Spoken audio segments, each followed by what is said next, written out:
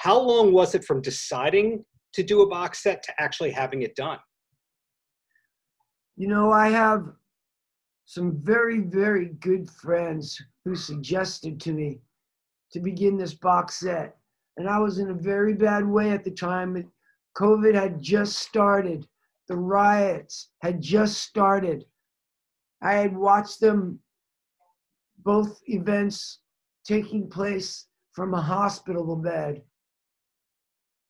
I was in very sad shape and watching the world burning. Mm-hmm. Black oil, smoke rising up into the air, people marching down their main streets, tear gas, pepper gas, people yelling and screaming in each other's face, shooting at each other, rubber bullets. Watched it all go down from a hospital bed. Days from death. Mm-hmm. I was sick as a dog. But in a way, it kept me from going out into the street because I felt so guilty that I wasn't participating this time. The 92 riots, I was there and I was younger. Mm-hmm. And I played out the 92 riots all the way through until, you know, people stopped stealing and setting things on fire, and the city kind of got a grip. This time, this time, I think this was worse, way worse. Mm-hmm. This time period is the most amazing time period I've ever lived through. Last 4 years has been the most trying 4 years of my life. And it goes from what a most amazing place that we have here, this earth. I look at it like this, it's a vehicle that travels through the universe, and it's like the vehicle is called Earth. Mm-hmm.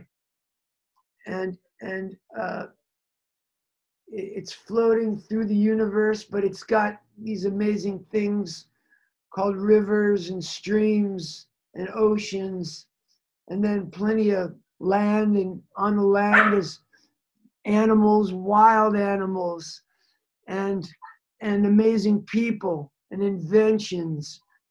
And today I look out at the world, and the world to me is wondrous. Mm-hmm. There's no other word short of wonder and wondrous.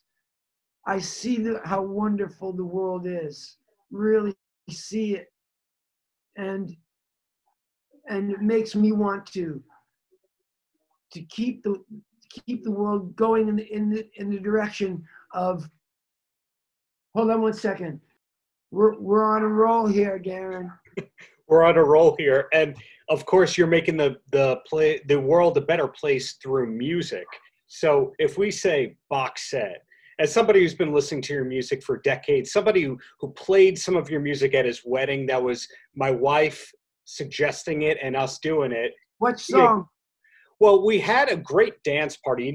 You know that like Soul Train thing where you split the crowd into two and then the people go in that. We did that to Been Caught Stealing. I love that. I tried to get Pets played during the cocktail hour. I'm not sure if we did get that to happen. I love doing that Soul Train line. I have a trampoline that I have. It's a ground level trampoline. I got it from the boys when they were little. One day, I hope to turn it into a swimming pool. But in the meantime, it's level. And I do, when I have parties, we split up and we start a Soul Train line, and we do the Soul Train line on a trampoline. Wow. Well, well, if I can steer towards a compliment right here. Growing up on Long Island, living on Long Island, we're trained to think of Billy Joel and Eddie Money as our Long Island musical heroes, but you spent a considerable amount of your childhood here, and people don't usually associate you with Long Island. Do you have memories of growing up here? Sure. I grew, from birth to age 13. So let me tell you my favorite memories. I was I lived and grew up as a young man during the time when Joe Namath was the quarterback for the New York Jets. I was I was around when the New York Knicks and Walt Frazier were the world's champions, and then Earl Monroe joined up, and Willis Reed was on the team too, Mm-hmm. along with Phil Jackson. And then the Miracle Mets happened, and Tom Seaver. Yeah. And so I was really good luck. Wherever I would go, there'd be championships. The year that I finally left New York, I moved down to Florida, and we lived in Miami Beach. And that year, Bob Greasy and the Miami Dolphins had that famous year where the team never lost. They were 36 and I don't know what they were. They didn't lose a playoff game. They didn't lose a seasonal game, and they won the Super Bowl that year. Yeah. The So, Don Shula Miami Dolphins. Yeah. yeah. And then when I finally moved out to California, I came out here by myself on a Greyhound bus, and it wasn't but a year or two when they had Kareem Abdul-Jabbar changed his name from Lou Alcindor, and he hooked up with Magic Johnson, and I was going downtown and watching the parade for the world's champion Los Angeles Lakers. So sports have always brought good luck to the city teams, the local teams, you know.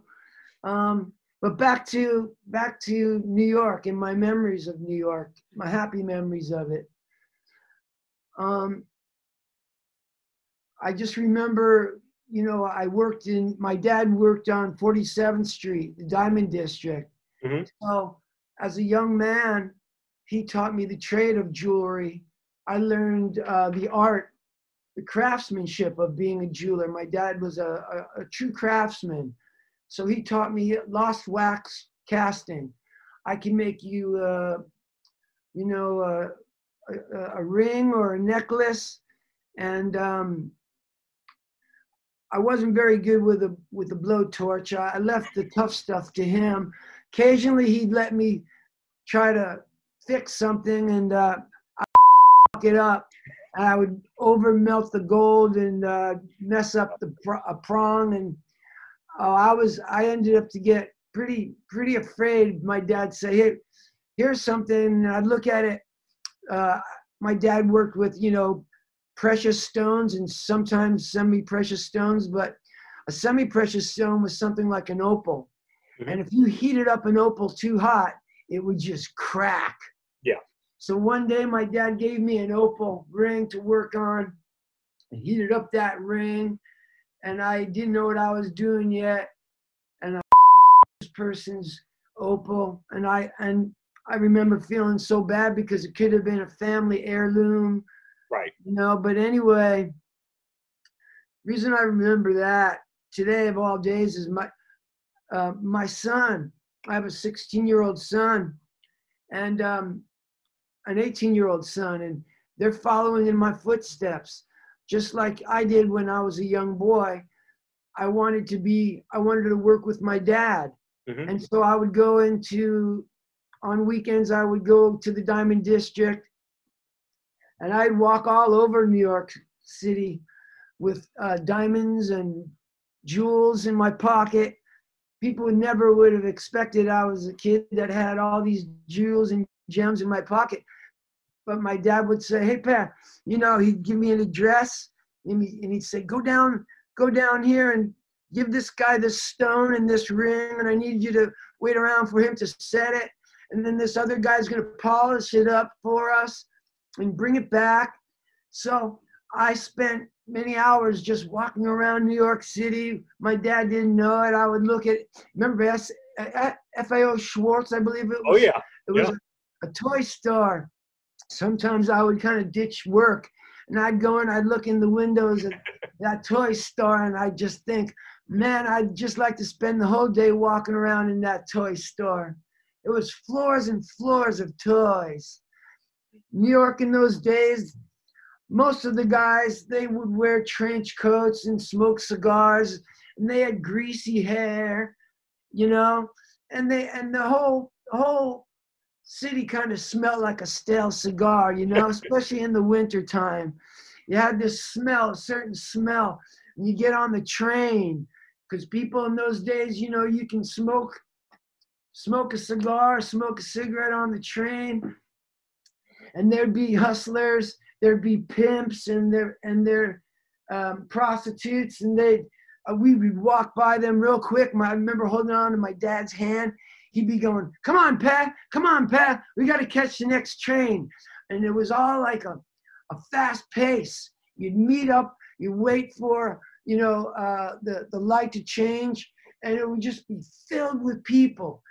It would be unlike any other place in the world. Maybe Japan was close to how New York used to be, but it would just be filled with people walking for blocks and blocks and blocks to getting to their destination. All different types of people, black people and old people and young people and white people and Irish people and Italians and Jews. And we all kind of accepted each other, you know? We went about our business, and it was exciting. And I really, I didn't know that people could have such hate for each other.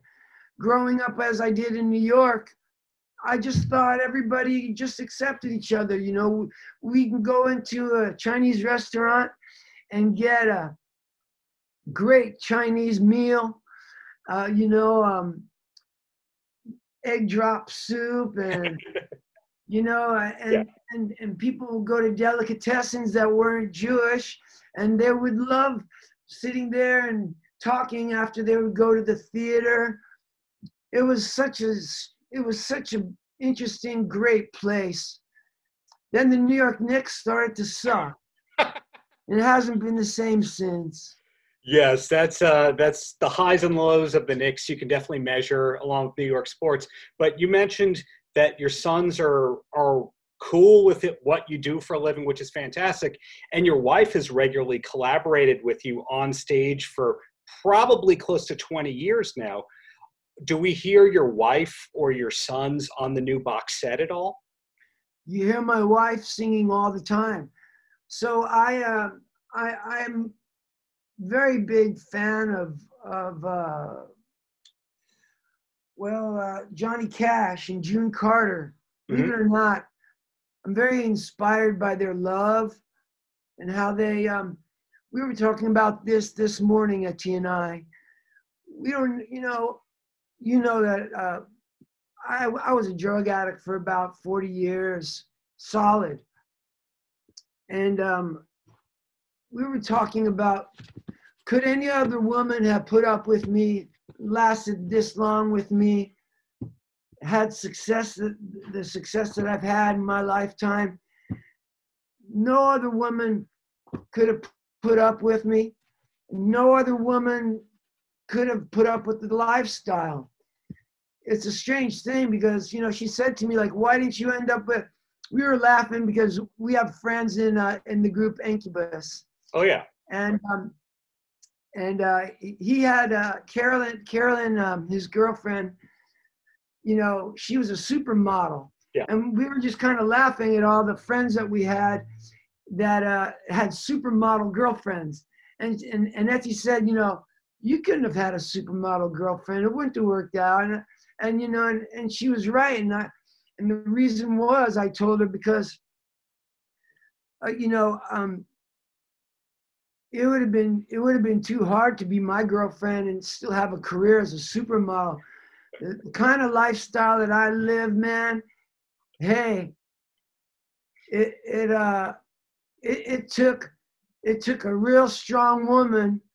I mean, Etsy put up with a lot of crap from me and got me through a lot of times, brought me back to life, remained beautiful and loyal and faithful. and still, she is such a great mother. As I told you, well, I don't know if I told you this, but my son in the last week almost lost his hand.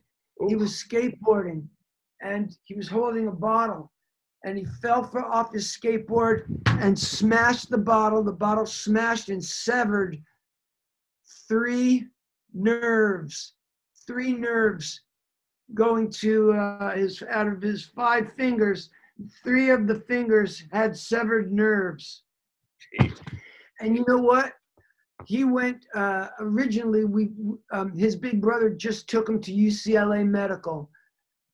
The doctor was like a new doctor and didn't know anything and just sewed him up and sent him on his way. And my son, if it wasn't for my wife and her diligence, it was the fact that he was taken in by his big brother, and they thought that he was just a poor kid who had no money, and they just sewed him up. I've had it happen too. Mm-hmm. Darren, when I was a young man, I had no money, and I went to UCLA Medical. Same thing. I had this terrible toothache, and this guy, he drilled into my tooth, and for a good 20 years, I had this terrible tooth because this new first-time dentist worked on my teeth because I had no money.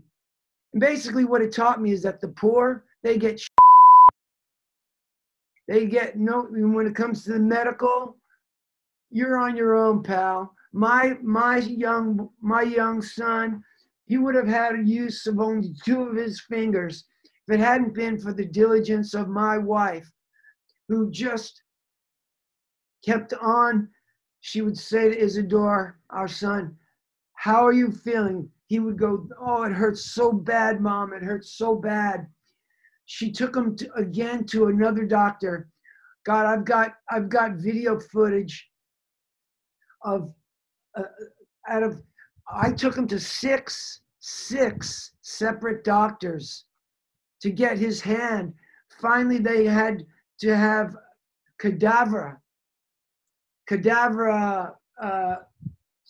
on 3 of his fingers, nerves, cadavers to connect the nerves on his hand in 6 different spots.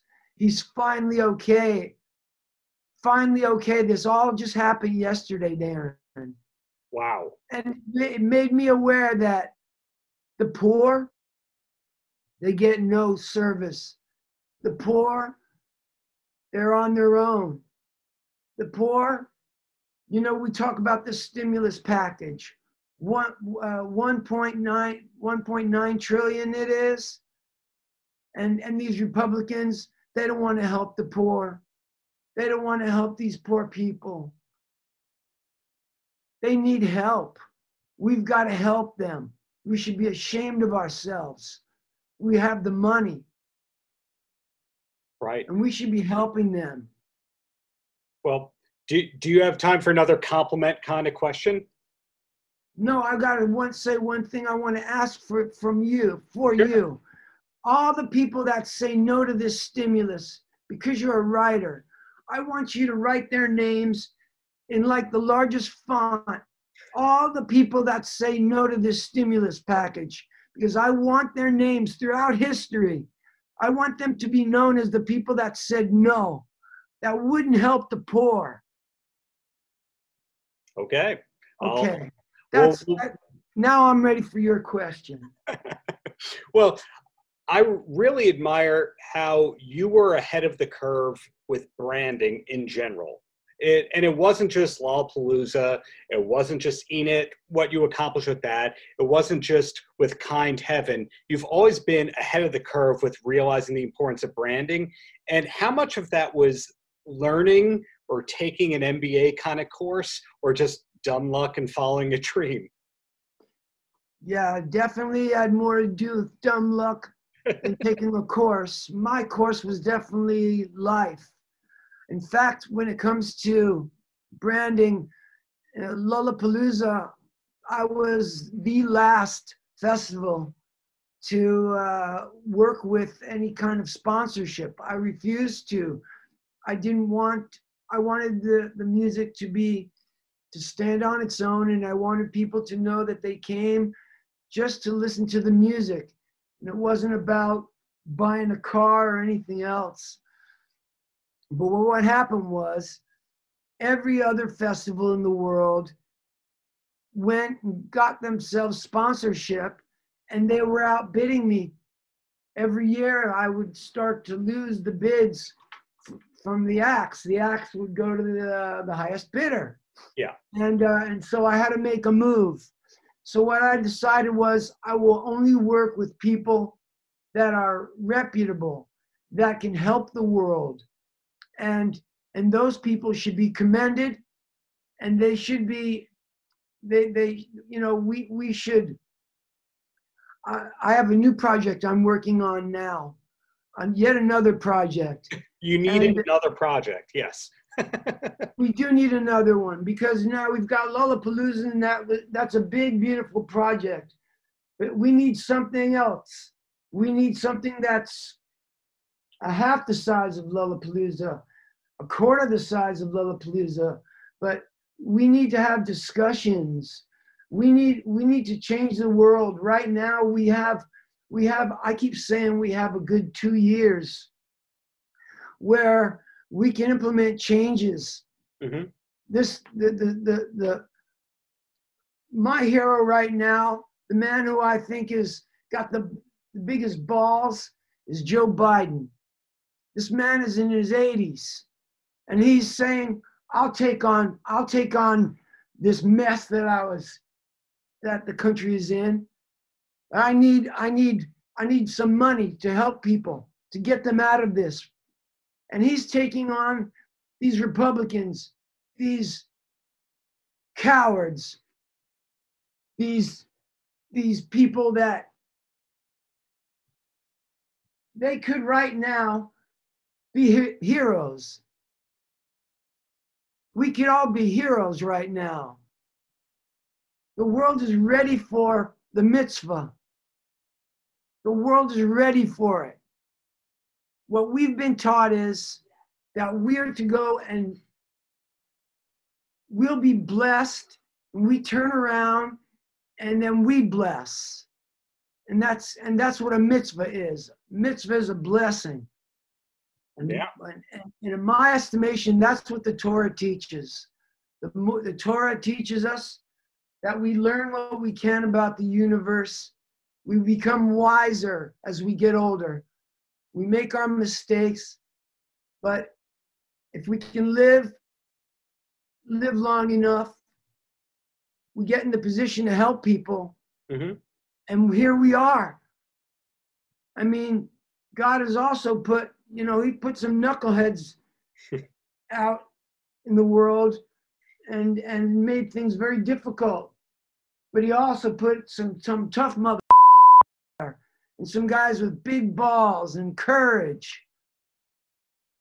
And I kind of feel like I'm one of those guys. Sure. I want to take this world, and I want to leave this world a better place for my children. I want to write music that the world can rock to and cry to and get married to and fall in love to and wanna heal. I want this world to mend. I want to have that feeling of love, and I think we can do it if we cooperate. We have now in place the internet. The internet is giving us the ability to communicate. Mm-hmm. So we can now share information like we never could before.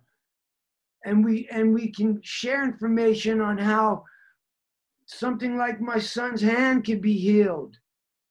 Get an opinion, get a second opinion, get a third opinion. I had 6 opinions, but my son's hand is healing. Mm-hmm. In this world is fucked up. but this world can be healed. We have to stay in touch with each other and speak to the great healers. It's not going to be a politician.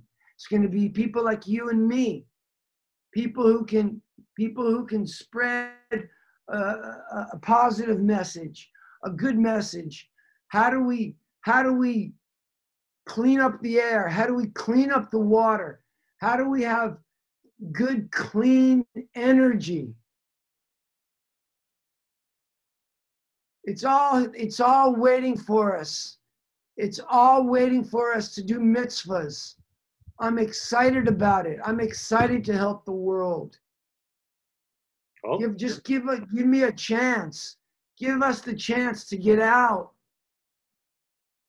yeah. And my last question for you is a much easier one, and that one comes from my wife. And that's, will the movie The Gift ever come out on DVD or Blu-ray or any kind of a special collector's edition? Yeah, I've been working on getting that. Warner Brothers is always looking to make some money, right? Yeah. And every year they say, let's do a special box set.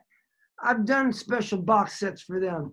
What I want to do with them is I want to put out the movie Gift with a special director's cut. In other words, I will watch the movie and make comments. So you'll know all the things that really were going on behind the scenes, because even though it's a movie and it looks like it's some kind of a funny Spinal Tap type of a setup, that was really my life. Sad to say, but true. Everything that was going on, it was really going on. When I went out there and scored in a dress, and all those people that I was talking to, those guys, they were my dealers, and they were my friends. And that wasn't my quack doctor that gave me all those pills that I would take. And those ants that were crawling around in my room, yeah, man, that was my stale pizza box those ants were eating out of in Venice Beach. That was my life. I liked it, but I like my life now. I like my life now more than ever. I like it because I honestly feel like now I can do mitzvahs. And really, and honestly, Darren, doing a mitzvah, it's better than getting a mitzvah is doing a mitzvah for somebody else. It's the best feeling. When I went to Sudan and I helped free people from a life of bondage, that was the best. Those are the best moments of my life. I can imagine. Well, thank you for the many years of great music. Looking forward to everything that's coming next from you, whatever the label, whatever the media, and just thank you, Perry. It's my pleasure, Darren. Have a great rest of the day, man. Take care. You too. Outrocast.